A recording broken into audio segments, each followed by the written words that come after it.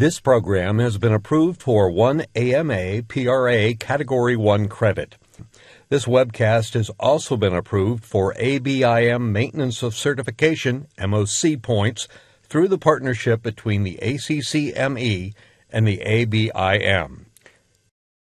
The following continuing medical education activity is the property of The Ohio State University. Duplication is prohibited by law.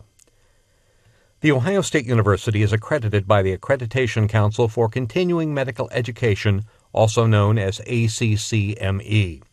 OSU Center for Continuing Medical Education designates this CME activity for a maximum of 1 AMA PRA Category 1 credit. Each physician should claim only those credits that are actually spent on this CME activity. In keeping with the essential standards of the ACCME, Planning Committee members and participating faculty have been asked to disclose any relationship with commercial entities, discussion of commercial products, services, or unapproved off-label usage of commercial products or devices. Specific disclosure information can be obtained by contacting the Center for Continuing Medical Education at ccme.osu.edu. The information presented in this CME activity is meant for educational purposes only. Physicians' own judgment must remain central in the selection of the therapy options for their patients' specific medical conditions. The following is supported in part by the Ohio State University Wexner Medical Center and Arthur G. James Cancer Hospital and Solov Research Institute.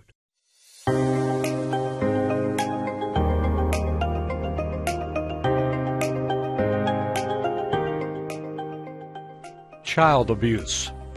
That's today's presentation with the following distinguished faculty from the Ohio State University Wexner Medical Center and Arthur G. James Cancer Hospital and Solov Research Institute. And now, our medical editor and moderator, Dr. Jingjing Mao. Corporal punishment, often called physical punishment, has been in common use since ancient times. Until recent past, domestic corporal punishment such as spanking was seen as a parent's right, if not their duty, to discipline a child. More recent research has turned that on its head and proven that corporal punishment, while effective in the short term, actually results in increased disobedience and aggressive behavior in the long term, along with a slew of other adverse mood and behavior outcomes. Additionally, it is often a very fine line between corporal punishment and physical abuse. In the United States, 2/3 of cases of physical abuse started as corporal punishment. Elizabeth Gershoff, a professor of human development and family sciences at the University of Texas at Austin and prominent researcher of corporal punishment, stated that both corporal punishment and child abuse involve hitting and purposefully hurting children. The difference between the two is often degree rather than intent. In 1979, Sweden became the first country to legally prohibit corporal punishment of children. As of 2023, 71 additional countries around the world have followed suit and have completely banned corporal punishment of children. However, in the United States, corporal punishment in the form of spanking remains legal in all 50 states. Corporal punishment in schools is still legal in most southern states. The American Academy of Pediatrics cautions that parents who spank their children are more likely to use other unacceptable forms of corporal punishment, which can quickly escalate into abuse. Abuse significantly impacts the lives of children, and as mandated reporters, we as clinicians need to recognize the signs of child abuse and know how to address them. To discuss this topic today, I have invited a child abuse expert. Dr. Kristen Crichton is a child abuse pediatrician at Nationwide Children's Hospital. She is also an expert educator training the next generation of physicians as an associate program director of the Pediatric Residency Program and Child Abuse Fellowship. Kristen, welcome to MedNet. Hi, so good to be here. Well, Kristen, aside from medical professionals, who are the other mandated reporters of child abuse? Mandated reporters vary by state, but in general, it really includes any profession that is typically working with children. So teachers, counselors, daycare providers, social workers are all mandated reporters. There are actually several states where every citizen is a mandated reporter. And in all states, I would say, we can all report. Just because we aren't mandated doesn't mean we cannot report to Children's Services. Perfect. Thank you, Kristen. This is such an important topic. And in addition to this topic, you can find all of our other topics on our website at go.osu.edu/mednet21. There we have 120 of webcasts along with their slides and instructions to receive CME credit and ABIM MOC points. You can also listen to our programs by podcast. We have recently switched to a new platform, so search for OSU MedNet 21 on your podcast player. If you have any questions for any of our programs, please don't hesitate to ask by using the Ask a Question feature on the bottom of your webcast player. Now let's get started. Kristen? Hello, thank you so much for having me once again. All right, so just to cover our objectives for today, we're going to review the epidemiology of child maltreatment. I think one of the things whenever I talk about this is that many people kind of underestimate the prevalence of this problem. Then we're going to describe patterns of injury and clinical presentations associated with child abuse and review the differential diagnosis and recommended assessment for different types of child abuse. So I think the first thing we need to do today is make sure we understand what we're talking about. So this definition from child abuse comes from the Federal Child Abuse Prevention and Treatment Act, otherwise known as CAPTA, which all states follow, and it states that any child abuse is any recent act or failure to act on the part of a parent or caretaker which results in death, serious physical or emotional harm, sexual abuse, or exploitation, or an act or failure to act which presents an imminent risk of serious harm. So two things I would highlight from this definition is that child abuse can be an act of commission, so for example, a parent hitting a child, or an act of omission, so a failure to protect a child in a harmful setting. Also, even if the act doesn't result in harm, if there is a risk of harm, that could qualify as child abuse. Most states recognize 4 major types of maltreatment: neglect, sexual abuse, physical abuse, and emotional abuse. Within neglect, there are many types of neglect. There's supervisory neglect, so kids kind of falling out of a second-story window, or educational neglect, so if children aren't going to school appropriately, medical neglect, if children aren't getting the medical care that they need. So again, many types of neglect. Sexual abuse, which is its own topic, emotional abuse, and then physical abuse, which is what we're going to be talking about primarily today. So again, like I said, I think the important thing to know is the epidemiology. I think really abuse is much more common than people realize. The most recent data we have are from 2021, and these data are from reports made to Child Protective Services agencies across the country. So each state reports their data to this central administration. And in 2021, there were 4 million referrals of child abuse and neglect involving 7 million children. It's actually slightly down from the typical annual numbers from before COVID, but it's pretty close. Of those, about 3 million children received investigative responses. So that means they were screened in by the Child Protective Services Agency for investigation. And then from there, about 600,000 victims were substantiated victims of child maltreatment. So what I would like to highlight is that I think as medical providers, we can all imagine that not all abuse gets reported, and then despite their best efforts, not all of the screening in, screening out process is perfect. And then within the substantiation process, again, it's likely imperfect. So 600,000 is likely an underestimate of the actual numbers of children who are experiencing some form of child maltreatment annually. The rate of victimization nationally is about 8 per 1,000 children. In Ohio, where I practice, our rate is 9.3 per 1,000 children. I like to think it's because we're better at detecting it, and not that we have more abuse here, but I don't know. But annually, in the state of Ohio, that means there's over 24,000 child victims of child maltreatment, which is a lot of children in one state. When we look by type, so the pie chart here is national rates of child maltreatment by type. Neglect is the biggest chunk of pie, It's about 2/3. Physical abuse is about 20%, and then sexual abuse is around 15%, and then psychological is the least frequently reported. Within Ohio, 40% of the abuse reported here is neglect, 39% is physical abuse, and 15% is sexual abuse. And one report can contain multiple types of child maltreatment. So these do not add up to 100%. One of the things that I think is also striking is the number of children that actually die as a result of child maltreatment. 5 children per day die in our country as a result of child abuse and neglect. That's a similar rate to pediatric cancer, and it's actually more children that die as a result of motor vehicle accidents in our country. So this is really a prevalent and deadly problem that we have our children experiencing across the country. In terms of data regarding these deaths, child abuse is a leading cause of head injury in children less than 1 year old, and homicide is the leading cause of injury-related deaths in children less than 4 years old.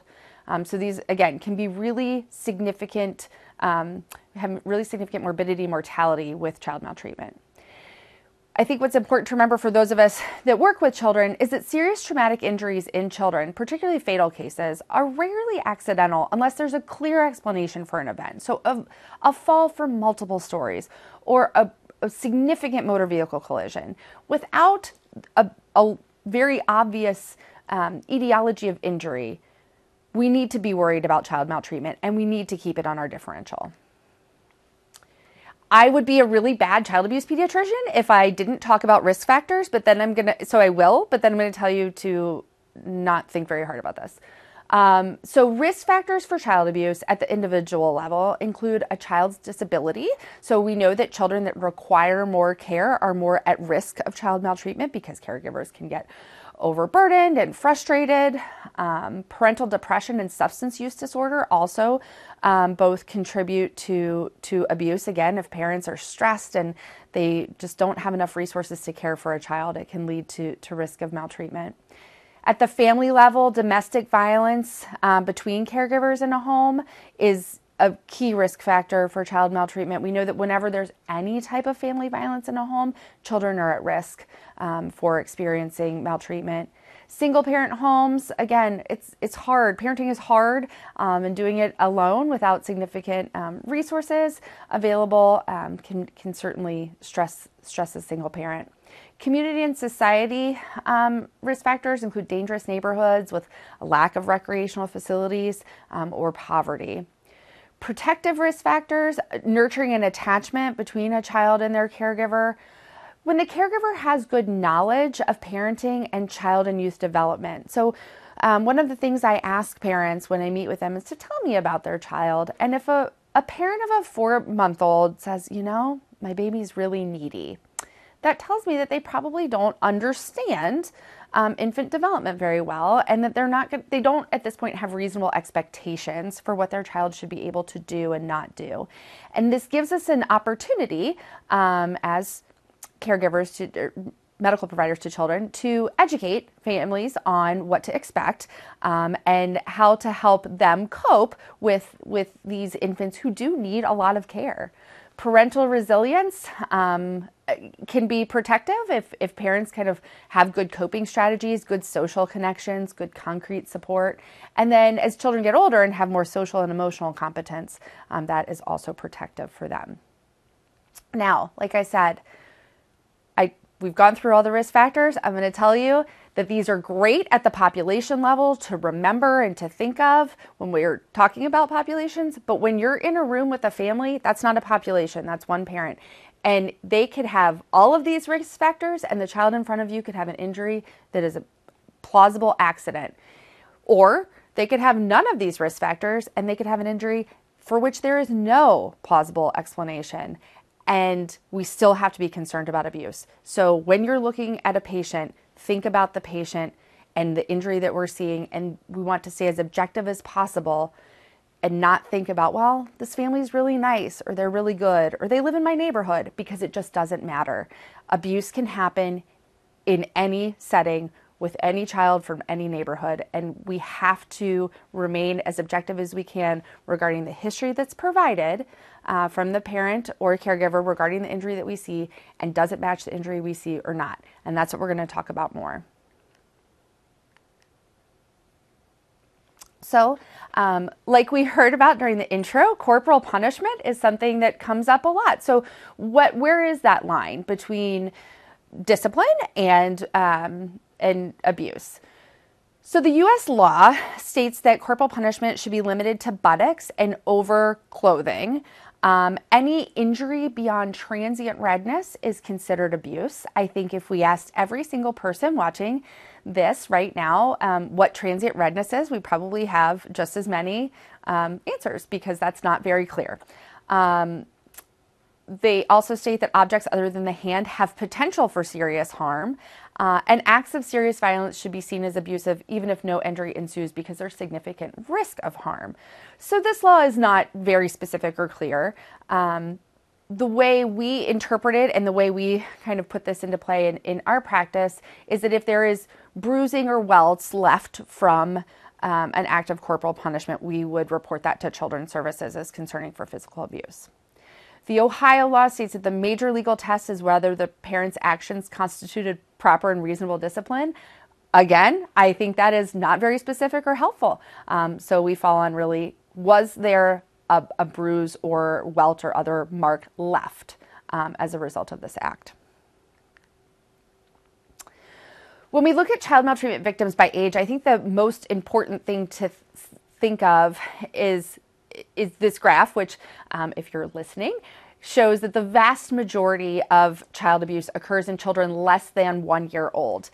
So these are our youngest, most vulnerable victims. They cannot tell us what has happened because developmentally they're not talking. They're the children that need the most care, that really rely on intense care from their caregivers to thrive. Babies need to be fed a lot. They need their diapers changed. They need to be supervised constantly, and that's challenging and hard. So our youngest kids are the most at risk. The risk substantially declines for children once they turn 1, and then it slowly tapers off as they get older, up through 17. And this graph is from the same report that I discussed at the beginning of the presentation.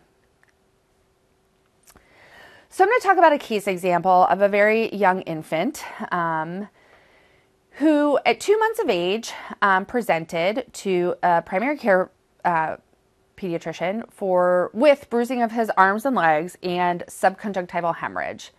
The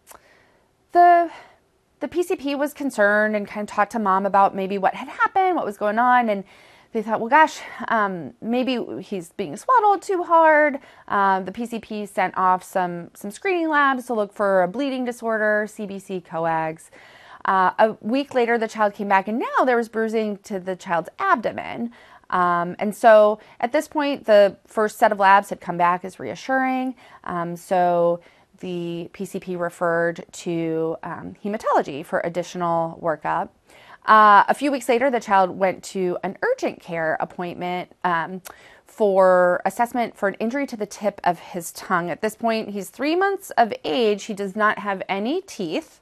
So an injury to the tongue is concerning because this child can't really do anything to hurt his own tongue. Tylenol was recommended, and the baby went home. And then at encounter 4, he came in with altered mental status and was found to have subdural hemorrhage and fracture to the distal tibia. So each of these encounters had been an opportunity to recognize that this child was experiencing injury beyond what developmentally he could cause accidentally, and there was really no other explanation provided for the bruising to his arms and legs, the subconjunctival hemorrhage, the bruising to his abdomen, or the injury to his tongue. And those are all called sentinel injuries. So these are visible or detectable minor injuries in pre-cruising infants that are poorly explained and therefore concerning for physical abuse. And while these injuries really don't require medical intervention, like a bruise is going to resolve on its own and an oral injury will heal without intervention, they tip us off as medical providers that there is potentially something going on in this child's care environment that is causing harm. And without intervention, what the data show us is that there is the potential for escalating harm. And as we saw with this case, this child ended up with injuries concerning for abusive head trauma as well as fracture. Unfortunately, this case is not isolated. Carol Jenny, who's one of the early researchers in physical abuse, reported in 1999 on 54 cases of abusive head injury that were missed upon the first presentation. Almost a third of those children went on to be re-injured after that misdiagnosis. 40% of them experienced complications related to that diagnosis, and at least 4 of them died, what could have been preventable deaths.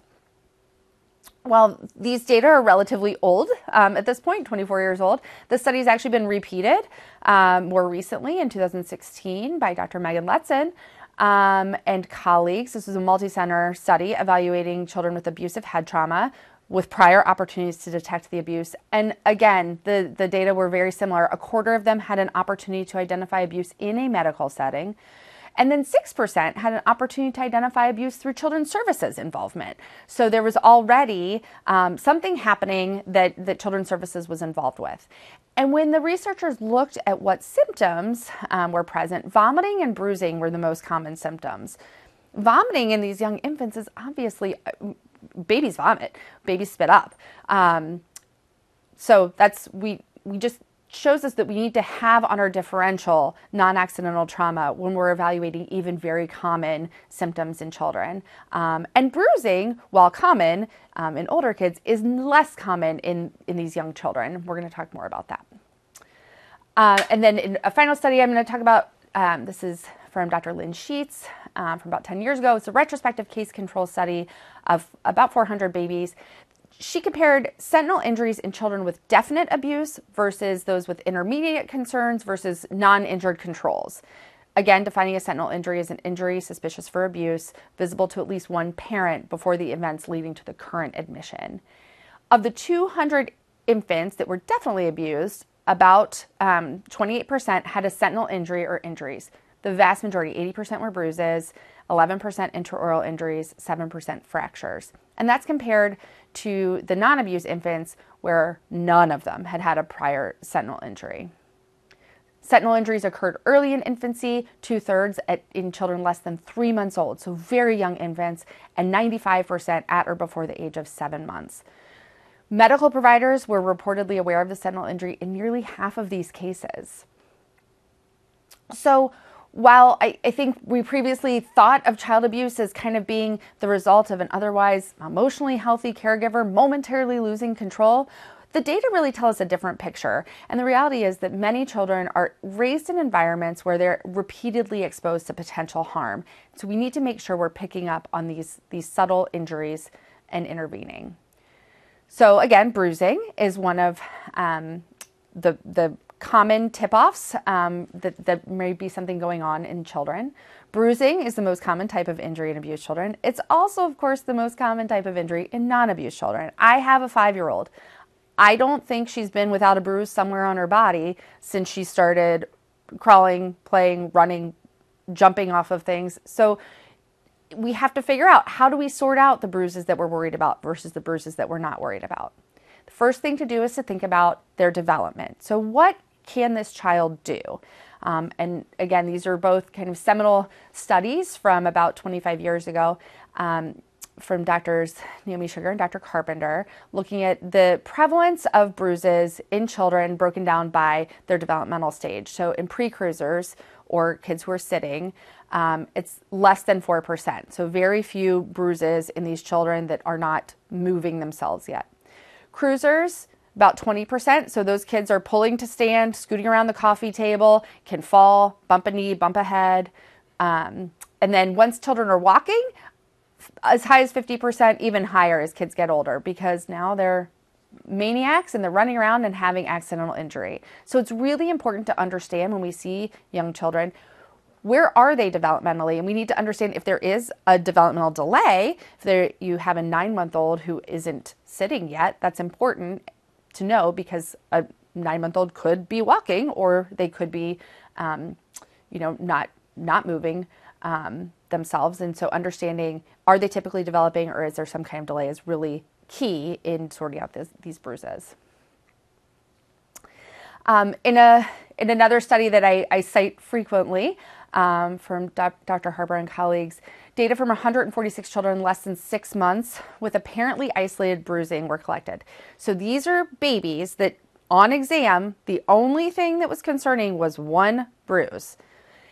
Skeletal surveys, neuroimaging, and screening labs for abdominal trauma were completed, and then there was an estimate of likelihood of abuse. Amongst this population of infants with one bruise on exam, no other symptoms, 23% had injuries identified on their skeletal survey, so some kind of bony injury. 27% had injury identified on their neuroimaging, either a head CT or MRI. And then a little bit less than 3% had abdominal injury.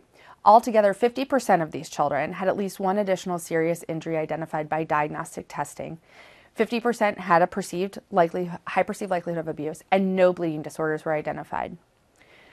So what this tells us is that bruising in young infants should prompt concerns for physical abuse. We cannot tell by a musculoskeletal exam on an infant if they have an occult fracture. We just are too limited in what we can do on these young infants that are not weight bearing to understand whether they have a bony injury without getting those x-rays. Similarly, a neurologic exam on a less than 6-month-old is just too limited to be able to do thoroughly, and we need to get neuroimaging those children. So a routine approach to evaluation of infants with concerns for physical abuse includes a thorough physical examination. At our hospital, we call it one and down in a gown. We want to get these babies undressed, make sure we're looking at all of their skin, get that skeletal survey, which we'll talk a little bit more about, neuroimaging, and then screening labs for abdominal injury. Some red flag histories for infants with bruising. The baby must have laid on something. Laying on an object should not cause bruising. We would not expect that. They must have fallen against the side of the crib. Cribs are safe. We recommend them for a reason. And we do not expect injuries to result as visible injuries to result as a fall in a crib. His brother probably did it. While it's not impossible, then an older sibling could certainly cause some pain to a younger sibling. We, again, wouldn't expect a significant bruise as a result. She hits herself in the face. Kids really aren't going to hit themselves. They can't generate the force necessary to cause bruising to themselves, or a toy fell on them. The other thing we want to think about as children get older and they do start to have more accidental injuries is where these injuries are. We expect accidental injuries to be over bony prominences. So forehead, chin, elbows, knees, shins, all normal places to see accidental bruises. That's where my daughter has them all the time. Where we don't expect to see them are soft tissue areas. So the cheeks, especially under the mandible, kind of under that chin. The neck is a protected area. You just don't fall on your neck. The abdomen is soft. There are not bony prominences there. And then kind of backs of arms and backs of legs is less common in terms of accidental injury. Also ears. It's very unusual for a child to fall on their ear. So here's the same information in verbal form. So accidental injuries, forehead, chin, elbows, knees, shins. I think it has a little bit of a rhyme to help you remember. Non-accidental, again, ears, neck, abdominal wall. Buttocks, anus, and genitalia are protected areas. And if we see bruising in any of these areas, we absolutely need to be asking questions. Let's talk a little bit more about ear bruising. So again, bruising of the pinna is rarely the result of accidental injury. Unless you have a history of a child, for example, on a push toy that falls and strikes their head against another object, for example, the tire of a car that's in the garage where they're pushing their toy by. This happened in one of my friend's homes, so this is an actual accidental injury. Or a child rolling out of bed and hitting their ear on the bedside table.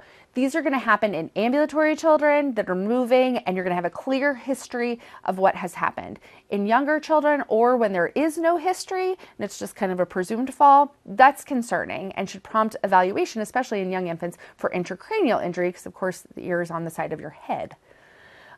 These injuries can be the result of a blow to the side of the head or pinching and pulling to the top of the ear. It's also important when we do ear exams, a lot of times we grab the otoscope, we're looking inside the ear, we're not, moving the ear around, but sometimes we can have bruising to the back of the ear that we wouldn't see without reflecting that ear back. So when we're looking at ears and doing a thorough exam, we want to make sure we're looking at the back of the ear as well. Patterned bruising to the buttocks, because of the convexity of the surface of the buttocks, there's a site of shear injury between impacted and non-impacted tissue. So you can get these vertical lines of bruising kind of down the gluteal cleft scene. As it heals, it can become more diffuse. But when we see this, is this from spanking? Yes, it likely is. And is spanking part of physical discipline? Yes. However, this is leaving a lasting mark. This is a bruise. We would report this for physical abuse. This is beyond what would be considered reasonable corporal punishment. Injury inflicted by a hand. When a hand comes in contact with skin, the blood in nearby capillaries ruptures, so you get an outline of the finger or hand. And that is certainly, again, could be the result of an attempt at corporal punishment, but this is a lasting injury and we would be concerned about this and report this. Inflexible objects can leave short linear bruising. This could happen from a club, stick, or pipe. It would be on one plane of the child's body and would not follow the curvature of the affected region. Again, as it heals, it can kind of resolve into no definable pattern with as the ecchymosis heals. So it may not stay looking like a short linear bruise, but that's what we would expect from being hit with something not flexible. And that's in contrast to a flexible object. So here in this picture, we see loop marks that are wrapping around this child's anterior abdominal wall caused by a flexible object following the curvature of the body as it's impacting the body. So we would see this with extension cords, belts, ropes. And this is something we see frequently on older children. And asking them about it and understanding what has happened to cause this is important. And again, if they say, I got in trouble and my parent whooped me with a belt, if it's leaving a mark like this, that is beyond typical corporal punishment and we would recommend reporting to Children's Services. There is a clinical decision rule that was developed by one of my colleagues, Mary Clyde Pierce. She's a pediatric emergency medicine doc at Lurie Children's in Chicago, and she has great data to support this clinical decision rule, which she's made into a mnemonic, 10-4 faces P. The 10, the TEN, stands for torso, ears, and neck. Faces is frenulum, angle of the jaw, cheeks, the soft part, eyelids, and subconjunctiva. So those are the regions of the body where if we see bruises in any of those areas, we're concerned. The 4 reminds us that children 4 months and younger really shouldn't have bruises anywhere because they're not ambulatory or not even rolling typically, and should prompt concern for abuse. And then the P is patterned bruising. So bruises in specific patterns like a slap, grab, or loop mark would all be concerning. And so these are when we want to make sure we're thinking about physical abuse in these kids. Something that comes up a lot for us when we talk to our children's services and law enforcement colleagues is, well, how often is this child being abused? I feel like I see bruises that are older and newer, so we can say that there's multiple episodes of physical abuse. And while I wish I could say exactly how old a bruise is, the time it takes for a bruise to appear and resolve depends on many things. The attachment of the tissue injured, the thickness of that tissue, the type and depth of the injuring force, the vascularity of the injured and surrounding tissues, the underlying color of the patient's skin, the age of the patient, and any underlying conditions that they may have that may contribute to how quickly they heal.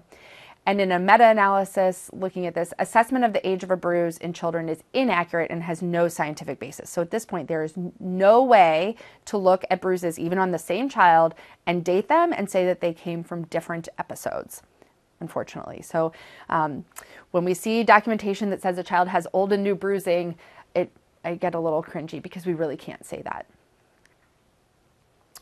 There are several mimics of abuse that are quite common.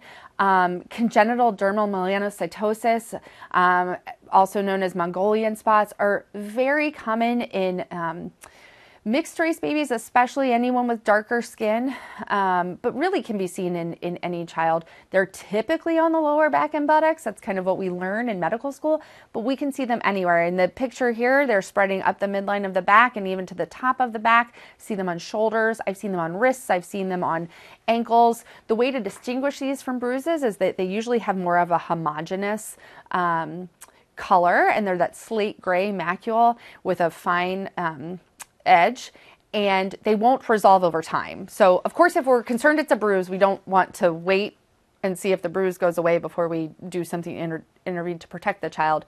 But CDM will not change over the short period of time. The differential diagnosis for bruises is large. The first thing that we want to think about is trauma, accidental versus non-accidental. We also always think about bleeding disorders. We do have a recommended workup that is on this slide on the right. So CBC, we get recommended coag panel, factors 8 and 9. In cases of extensive bruising, we would want to think about getting a von Willebrand panel with platelet function analysis to thoroughly evaluate for any underlying bleeding disorders. Connective tissue disorders can contribute to easy bleeding or easy bruising, malignancies, vitamin K deficiency in young infants. We want to make sure we're asking if they were born in a hospital and if they did get vitamin K, because we are seeing an increase in family members declining that therapy. If they're on any medications that may cause easy bleeding or easy bruising, and then mimics of bruising like we just talked about with CDM. Now, the most important thing to remember is that the presence of a medical disorder does not preclude abuse. So I have seen children that have chronic ITP, for example, and are also abused. So it's important to think that these things can coexist. And when we're doing this workup, we don't want to wait for all of these labs to come back, because certainly the factor labs can take a few days, to protect the child. If we're worried about a child, we need to make sure we're keeping them safe while we're waiting for this workup to come back. And at the same time, in young infants, we would want to make sure we are screening for those occult injuries. So like I said, our neuro exam is such that we really need to be getting neuroimaging, either a head CT or MRI of the brain in children 6 months and younger. We need to get the skeletal survey, those x-rays to look for bony injury in kids 2 years and younger, and then screening labs for abdominal trauma, which we'll talk about in kids less than 5. So the skeletal survey is the primary imaging study for suspected child abuse in children less than 2. It needs to comply with the standards set forth by the American College of Radiology, and it's really about 24 separate radiographic exposures. So it's important that whatever facility is getting the skeletal survey, the radiology techs and the radiologists understand what a skeletal survey actually encompasses. A babygram, just taking one x-ray of a baby, is not acceptable. We will miss injuries. We need to make sure we're getting views of their arms, legs, hands, feet, and then spine individually, cervical, thoracic, lumbar separately. And we want multiple views of every area. Fractures that are specifically concerning for abuse include the classic metaphyseal lesion. So that is also known as a bucket handle fracture. And those occur at the end of long bones in children less than 1. These are unique to these young children because their growth plates are open and they're growing very quickly. And these are really little microplanar fractures at the end of the long bones that we see either as a result of pulling and twisting on the extremity, or if a baby's being held and moved forcefully back and forth, shaking and the arms and legs are flailing, we can see these CMLs at the end of those long bones. Posterior rib fractures make us concerned in young infants for if they're being held and there's an anterior-posterior compression or squeezing to the chest. There's a fulcrum that is created right along the edge of the spine that can cause these posterior rib fractures. Fractures of flat bones like the scapula and sternum require a fair amount of force. So without a clear accidental history, those are concerning. Similarly with spinous processes. Multiple fractures in various stages of healing. Unlike bruising, we can date fractures a little bit. We can say if they're older or newer, less than 7 to 10 days old. And so if we see multiple fractures in various stages of healing, that certainly makes us concerned for multiple episodes of trauma. And then those long bone fractures, femoral and humeral fractures in non-ambulatory infants, so young infants with fractures, of course, are concerning. Fractures that are often accidental, clavicular fractures in kids that fall, super common. So these are ambulatory children that are falling. Femoral fractures in ambulatory children, if they're running and they slide and they come down on their leg underneath them, we often see spiral fractures of the femur. And I think in medical school, I learned that was concerning for abuse. So I've heard other people say that. So I just want to make it clear that just because it's a femoral fracture, just because it's a spiral fracture, if you have a good history in an ambulatory child, it can be plausible. Supracondylar fractures are very common in our kids that try and jump off the top of the bunk and land on their elbow. And so we're not too worried about those being abusive.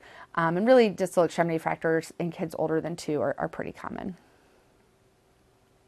So the neuroimaging that we want to do, like I said, head CT or MRI of the brain or can be done to evaluate for intracranial injury.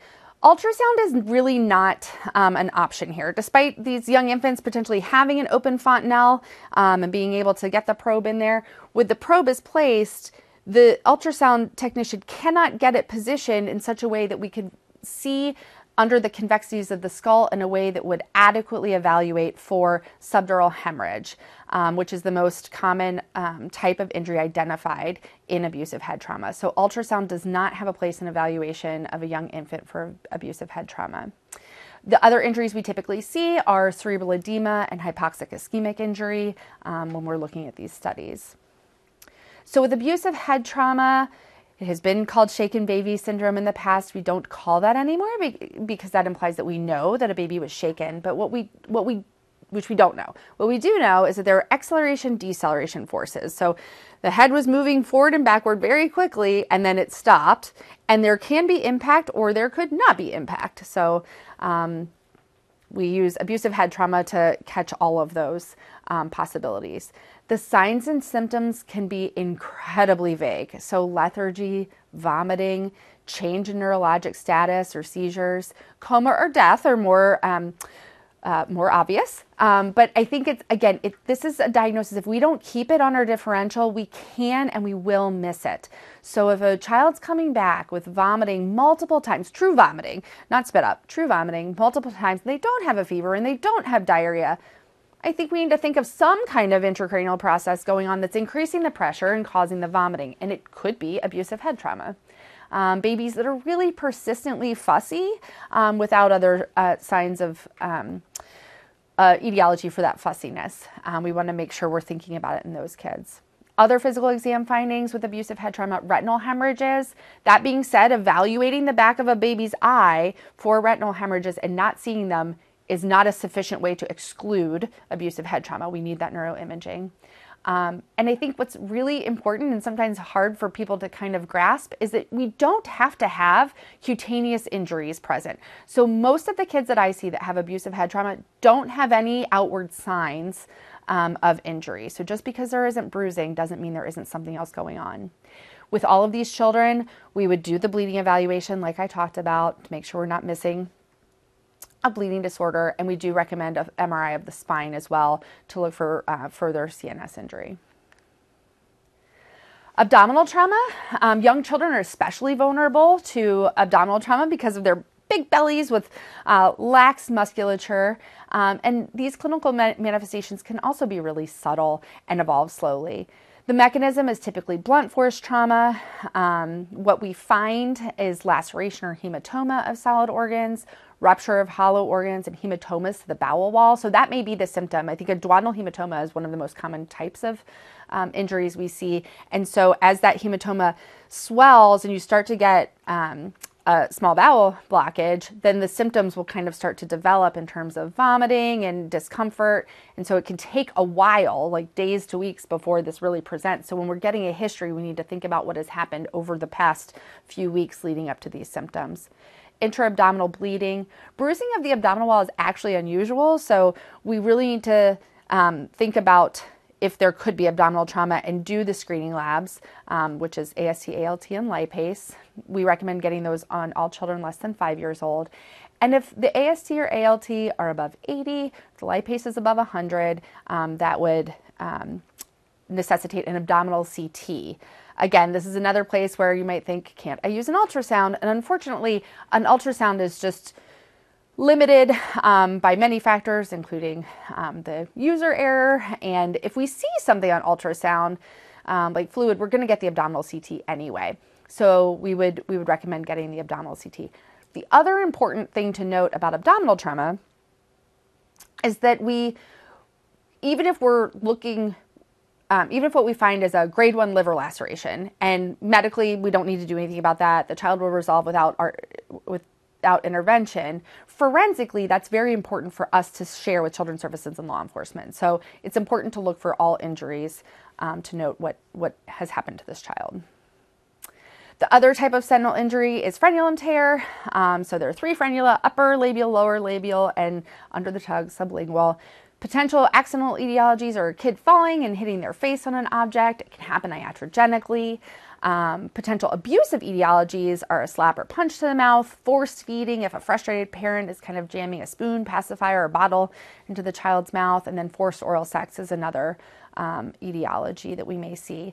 So again, this is an injury that should raise concern in our young infants that really aren't generating the force to cause these injuries. So differential diagnosis, trauma, midline congenital anomaly or infection, and the workup is the same for a non-ambulatory child. So we want to get that imaging, the neuroimaging on a child less than 6 months old, and then screening labs for abdominal trauma. So I want to touch briefly on strategies to improve recognition of abusive injuries, because I think we've talked about what they are, but how do we make sure we're not missing them? First, we have to acknowledge that we all carry bias. We just do. That's human. And we know that bias presents itself as disparities in assessing for child abuse. Abusive head trauma is more often missed in white children and children of dual parent homes. So I think we miss it in our, kind of upper middle class white families because we just don't think that abuse could exist, which is why I told you at the beginning, there's a list of risk factors. Those don't exist for patients. Risk factors help for populations, not patients. Minority children have higher rates of evaluation for abuse and reports for suspected abuse, and physical abuse is considered more often in children of low socioeconomic status. What we need to remember is to use a routine approach. We want to base our level of concern on the injuries identified. Risk factors are helpful if they're positive. They're not helpful if they're not positive. And we really need to minimize our reliance on subjective impressions of caregivers. Just because a parent is frustrated or angry doesn't mean they're abusive. Just because they're not frustrated or angry doesn't mean they're not abusive. I think it doesn't matter how a family presents. What matters is, does the injury that you see in this child match the history that you're given? Use the same approach. If a baby comes in, they're 22 days old and they have a fever, we do a list of things to look for sepsis. It's not really something we talk about. It's not something we negotiate. This is what we do. When a young child comes in with a sentinel injury, we want to do the list of things. We want to do a full physical exam with them undressed. We want to take pictures of any cutaneous findings, get that neuroimaging, either head CT or MRI, do the skeletal survey, screening labs for abdominal trauma, psychosocial assessment. And then when there are concerns for one child in the home being abused, we want to make sure we're seeing the siblings or other contact children that could be in the same care environment, because we know they're also at risk for injury.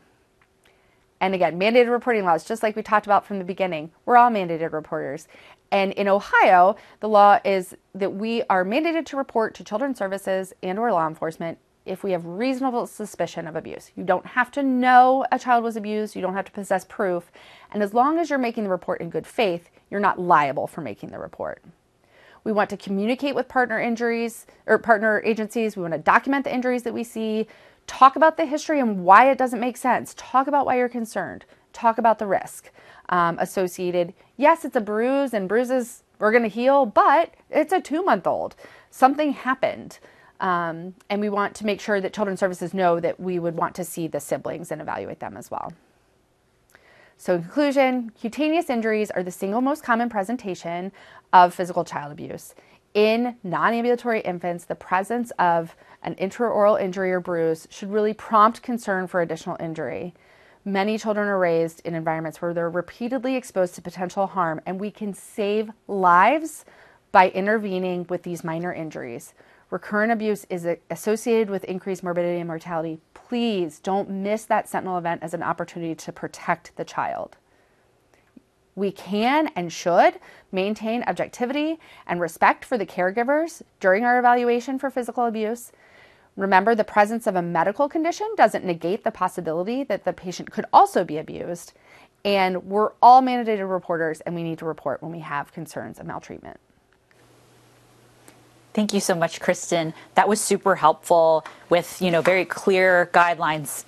No matter what kind of patient you're seeing, if you see these suspicions, you should do the workup and report. So that was extremely helpful. Now, I do have a question about the timing of all this. So let's say I'm seeing a patient in my outpatient clinic and I see a suspicious bruise and I want to do some additional testing. Do I order that outpatient, or should I be sending them to the emergency room? Yeah, so it's such a good question. I think with the younger children, kids less than 2, because they're really going to need that imaging, that skeletal survey. And if they're the little babies, 6 months and under, we would recommend that neuroimaging. They need to go to the emergency department. That's where that workup can happen as quickly as possible. We're very fortunate here in Central Ohio to have Nationwide Children's Hospital, where we also have social workers that can help with reporting to Children's Services, with talking to the families about what this looks like, and help coordinate a safe disposition for the child. Mm-hmm. With older children, as long as you feel like you can send them home with the caregiver who is protective and is not the offending caregiver, then you can get that lab work in your office and send them home.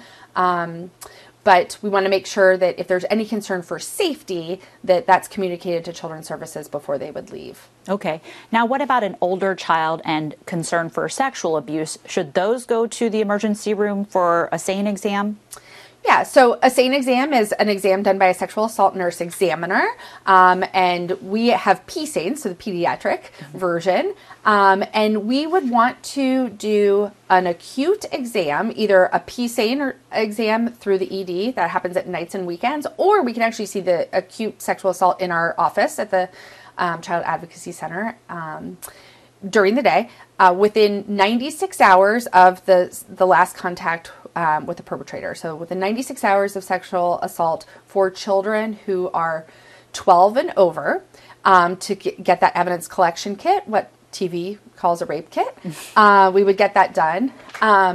For children under 12, so up to 11, that time frame is a little bit different. We want to see them within 72 hours to get that evidence collection kit.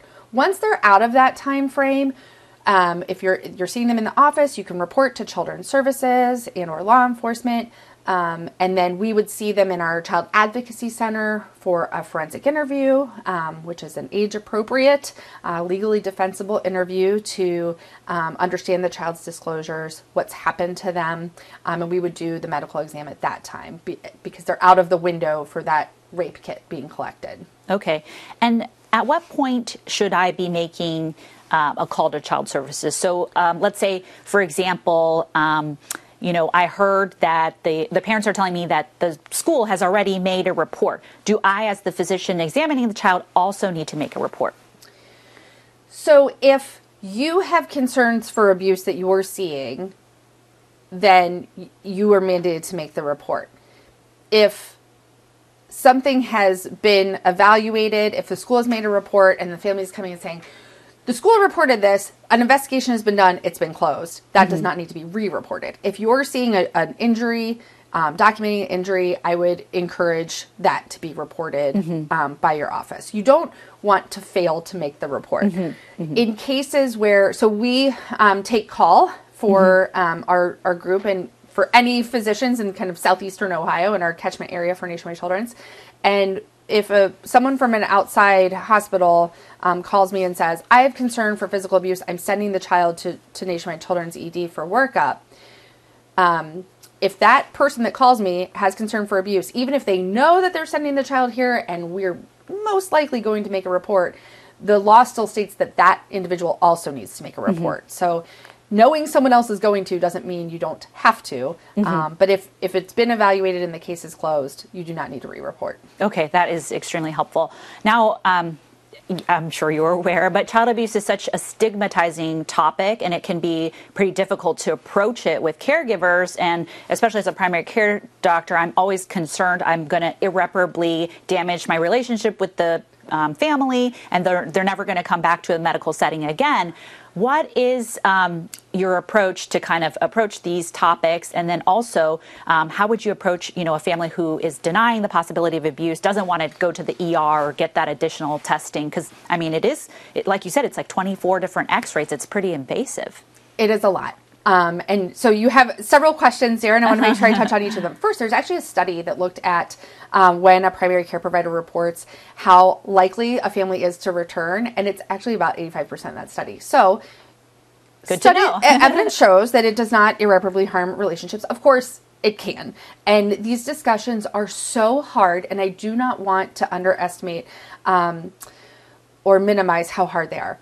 However, what we're talking about is a child's safety. And what I tell my trainees is we got to get over it a little bit. So we went into medicine to help people, and children are our most vulnerable patients. We have to keep them safe and healthy. And if having a difficult conversation is part of it, we kind of got to suck it up and do it. So I tell our trainees, and I approach it with honesty. Tell a family, I am seeing this injury. It's more than I would expect from what the history you've provided. Or we have no history. Or developmentally, this doesn't make sense to see this kind of injury. So because of that, I'm concerned that something else is happening. I don't say I'm concerned you're hurting your child. I say I'm concerned someone has hurt your child on purpose. And I say it very clearly, because if we mince words, families know when we're acting covertly, and that just leads to them acting covertly. We want to try and partner with families to keep kids safe and healthy. And I tell them that I want what you want. I want your child to be safe and healthy at home with you. To do that, we need to make sure we understand all of the child's underlying medical problems, if there are any other injuries, and if there's additional support that you need that Children's Services can provide to help make sure that this child's in a safe environment. If a family declines to go, then I expand that conversation by saying, this is my recommendation medically. Your 16-month-old needs to go have a skeletal survey. This can be done in the ED. If they decline, which I will say is rare as long as we're open with families, then I will say, that's my medical recommendation. I'm going to report the injury to Children's Services, and I will also share at this point, you are declining to progress with the recommended medical assessment. And this isn't a threat. It's just a statement of truth. If a family is not doing what we recommend with their family, or with their child, we need to report that to Children's Services as well. Okay, thank you. And I just have one final question, because I know we're running short on time, but if you have an older child who is verbal, how should me as a clinician help interview that child to try to avoid, leading them on and planting any ideas in their head? So just ask really open-ended questions. How did this injury happen? And if a child kind of says vaguely, I fell, one of the best questions we use is, tell me more about that, and try and prompt them to tell you a story. Kids love to tell stories. So use that episodic memory. Tell me what happened. What happened before, what happened after, and help kids kind of walk through it. And then we can also see children for forensic interviews, like we do for sexual abuse, for physical abuse at our Child Advocacy Center at the hospital. Well, thank you so much, Kristen. That is all extremely helpful information, and I feel much more comfortable with the process now. We're going to finish up today's program with a final key point. Kristen? Thank you so much. So my final key point is to believe what children tell us. If older children report that someone is hurting them, it is important that we believe them and we act on that. And for younger children, if we see an injury, even if it's something minor like a bruise or an injury in their mouth, if they are under 4 months old and they cannot cause that injury themselves, we need to do something to intervene to keep that child safe. Thanks for joining us today. For our audience, you can receive CME credit for watching by logging onto our website at ccme.osu.edu. Join us again next week to learn about common office procedures. That's all for today. Thank you for tuning in, and farewell until next time.